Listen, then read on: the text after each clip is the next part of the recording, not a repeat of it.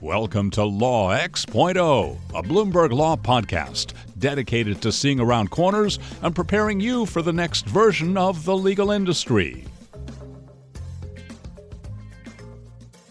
Welcome to Law X.0. I'm Dory Goldstein. And I'm Meg McAvoy. We're legal analysts for Bloomberg Law. This is the third and final episode in our series on cryptocurrency.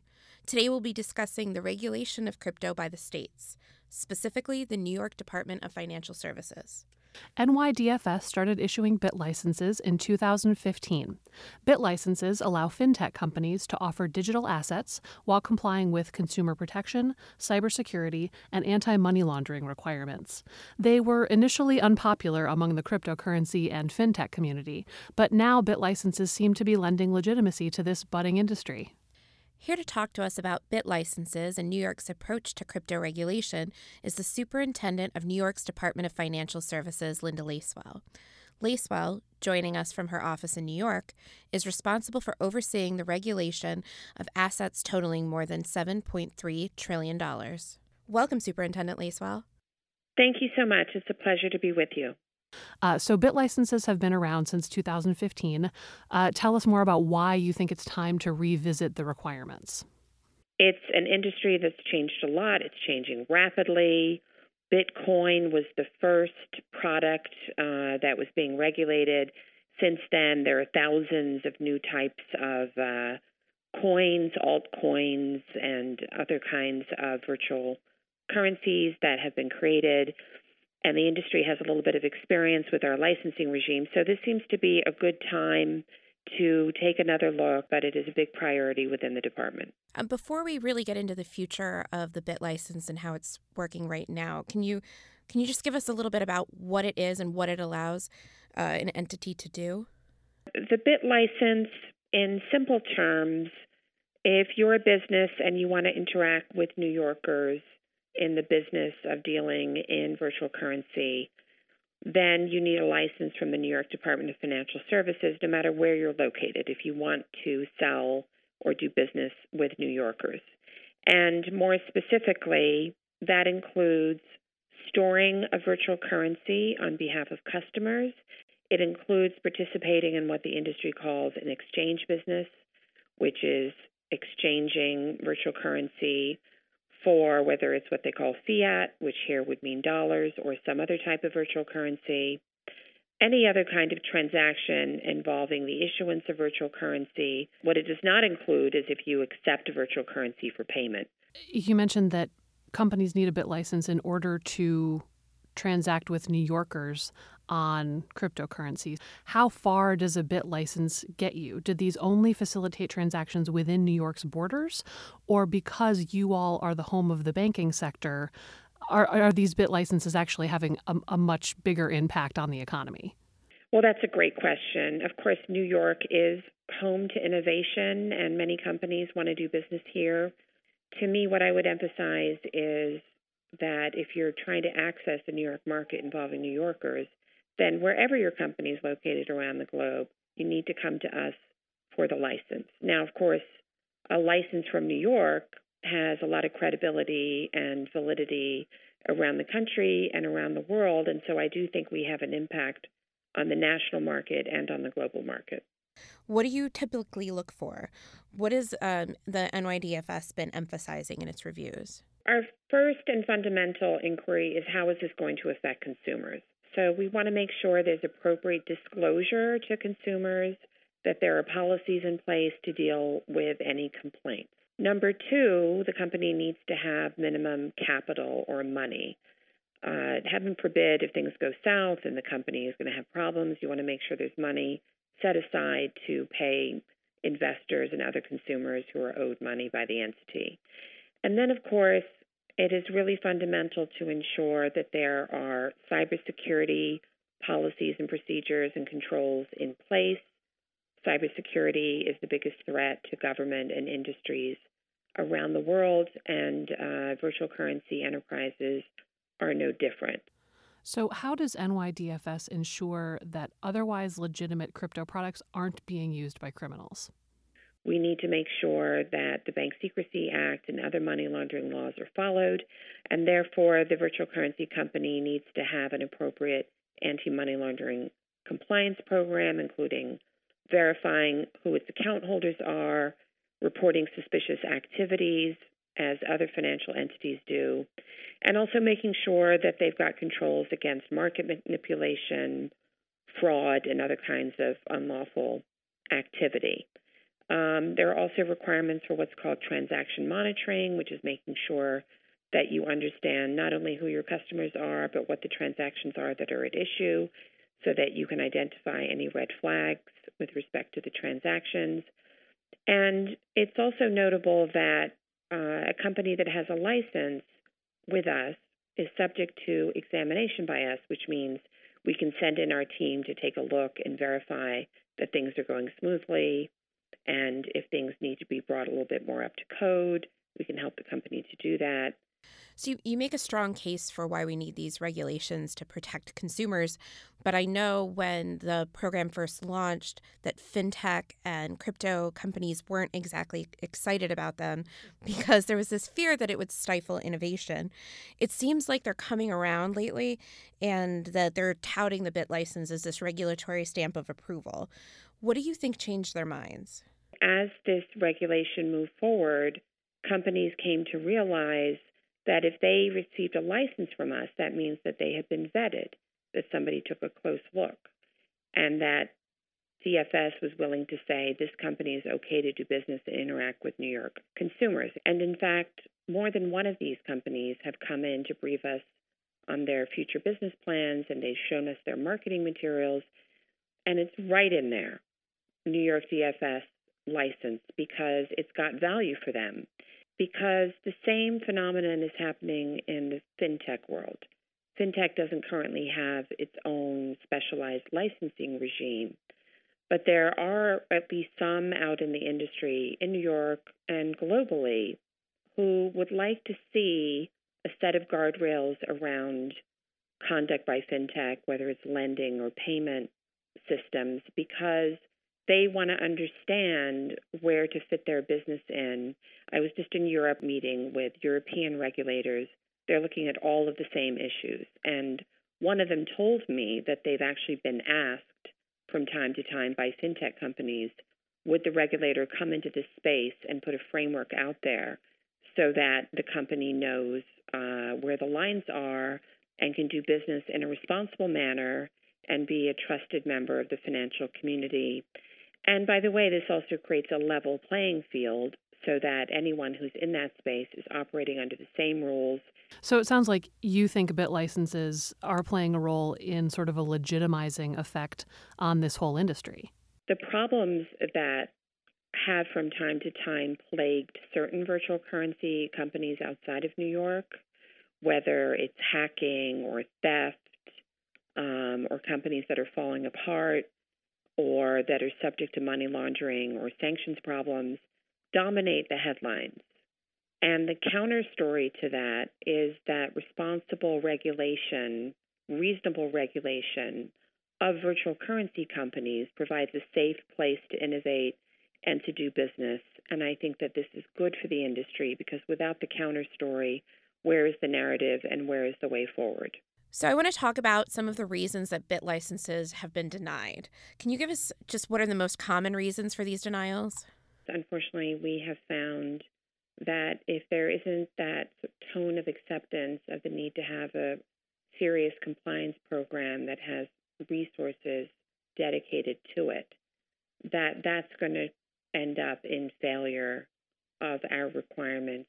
It doesn't work if an innovator or an entrepreneur puts together a company, makes a lot of money, just takes the money out of the company, and doesn't pay any attention to a dedicated compliance program. And it requires resources, and it does require some money.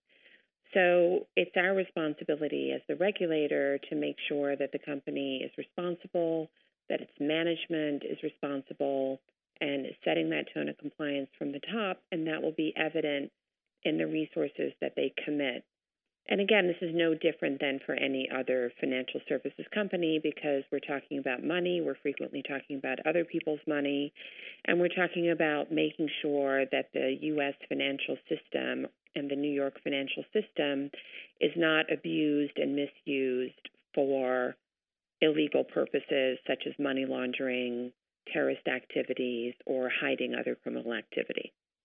So as of today, NYDFS has issued, I believe, 22 BIT licenses, and 2019 has been the busiest year yet, with 8 issued so far. Is that what you all expected in terms of the pace? And do you think that these are poised to have a big impact on the economy? I think there was a natural ramp-up period for companies to get to understand the regulatory system and to see others test that system and see if it was pragmatic, and also how this would factor into their dealings with investors and counterparties and institutional counterparties. And I think as they learned that this was a constructive, practical system, we've received more applications. Now, I think it's also important, and I have stressed this since I came in February, that we at DFS abide by what they call speed to market, which is understanding that the business community, time is money. So we devoted more resources to the virtual currency applications so that we could move a number of these forward. NYDFS recently approved several stablecoin projects. Can we expect more stablecoins to be approved in the future? I think it's very important for DFS as the regulator of the virtual currency industry to keep pace with the innovations, even within that innovative industry. And so as stablecoins become front and center and new derivations of virtual currency are put forward, from gold-backed to various foreign currency-backed. This is yet another reason why we're looking again at our virtual currency regulations to see how is it interfacing with the changes in the marketplace. So I know NYDFS is engaged in a lawsuit against the comptroller of the currency, the U.S. OCC, to essentially they wanted to create a special purpose national banking license for fintech innovators. Talk a little bit more about this unresolved line between state and federal authority. So to DFS, we understand that it's a dual banking system, which means the federal government regulates certain entities and the states typically regulate the rest. And it's worked very well throughout history for the states to regulate entities that are in particular non-banks, non-depository. And what the OCC was trying to do was to create a new federal licensing regime for these non-depositories that are traditionally regulated by the state system, and to give them this new creature that they called a special purpose charter. And the federal judge in the lawsuit that we took against the OCC ruled in our favor and said it is not within the power of the OCC to step in and attempt to regulate what are not banks. And there's a reason for that, by the way. And the reason is that the states are closer to the ground. The federal government, the federal regulators are good at many things, including managing risk, systemic risk in our financial systems, but they don't have the resources that are needed to devote to making sure that all players in the financial system are operating responsibly with respect to consumers. Is there any way that the federal government could come up with a regulatory structure that would supersede what NYDFS is doing right now? That would require congressional action, and I think, especially given our current system, that's highly unlikely, either for Congress to act or to make this a priority, given everything else that's going on and Right. the gridlock that exists in that system. I also know other states are considering adopting BIT license type regulatory schemes, most notably California. So for other states that want to do this, what advice would you have for them? We work very closely with other state regulators, including the state banking regulators, both directly on a bilateral basis in groups and nationally through what's known as CSBS, which is the National State Banking Regulator Association, which has been very active in innovation and in responsible emerging regulation of new industries. In New York, what we have found is if you do the balance between nurturing and fostering innovation and making sure that it's been done in a responsible way, striking that balance will get you to the right place every time. At the same time, as new companies start up and emerge and grow and mature, and the more that they're dealing with real people, investors, consumers, and yes, institutional counterparties as well that affect a lot of people, we need to make sure that the right controls are in place. Well, thank you so much, Superintendent Lacewell, for joining us. If our listeners want to follow you or follow more of NYDFS's initiatives, where can they find you? Thank you. We encourage everyone to follow us on Twitter at NYDFS. Thanks again for joining us. Thank you so much. That brings us to the end of our 3-part series on crypto. So my biggest takeaway from this series was that I'm not afraid of crypto anymore, and it feels a lot more relevant to me. I came into this really feeling like it was for criminals and more than just criminals, just people that did a lot bigger transactions than I do. But I think I've really learned that I could stand to benefit. And now I have a peek into the future of what regulation holds. Sure, and the possibility for all of these international transactions was absolutely fascinating. Completely. And learning how much more mainstream crypto is becoming, and all of these projects that are going on, including sort of the nation state interest in it, made me realize just what a big area this is going to continue to be for lawyers, for finance, banking, regulatory practices. And as we learned, there's going to be a lot of regulatory advising that needs to happen because... And a lot of agency coordination. Yes, exactly. Yeah, it's just the rules are not drawn yet. So very interesting. A big thank you to Robert Kim and Tom Shen of Bloomberg Law, SEC Commissioner Hester Peirce, and NYDFS Superintendent Linda Lacewell. Join us next week when we talk to Eric Spangenberg, CEO of IPWE, about how artificial intelligence is optimizing patent searching and transactions. You've been listening to Law X.0 from Bloomberg Law. For more Bloomberg Law analysis, visit news.bloomberglaw.com/Bloomberg-law-analysis. You can also follow us on Twitter. I'm at Dori_Goldstein. That's DORI_GOLDSTEIN. And I'm at Meg McEvoy, MEGMCEVOY. Find us wherever you get your podcasts. Cases and Controversies is all about the Supreme Court. Come on. Come on. Well, I agree Be with serious. We sit down with leading practitioners and scholars to break down these cases. I mean, I'm glad you brought that up, so I didn't have to. But, Oh, I didn't know that. Right? That is See? interesting. I guess my imagination is running wild. I'm just kidding. Tune in every week for our deep dive and sneak peek episodes wherever you get your podcasts. As always, check out the latest at news.bloomberglaw.com.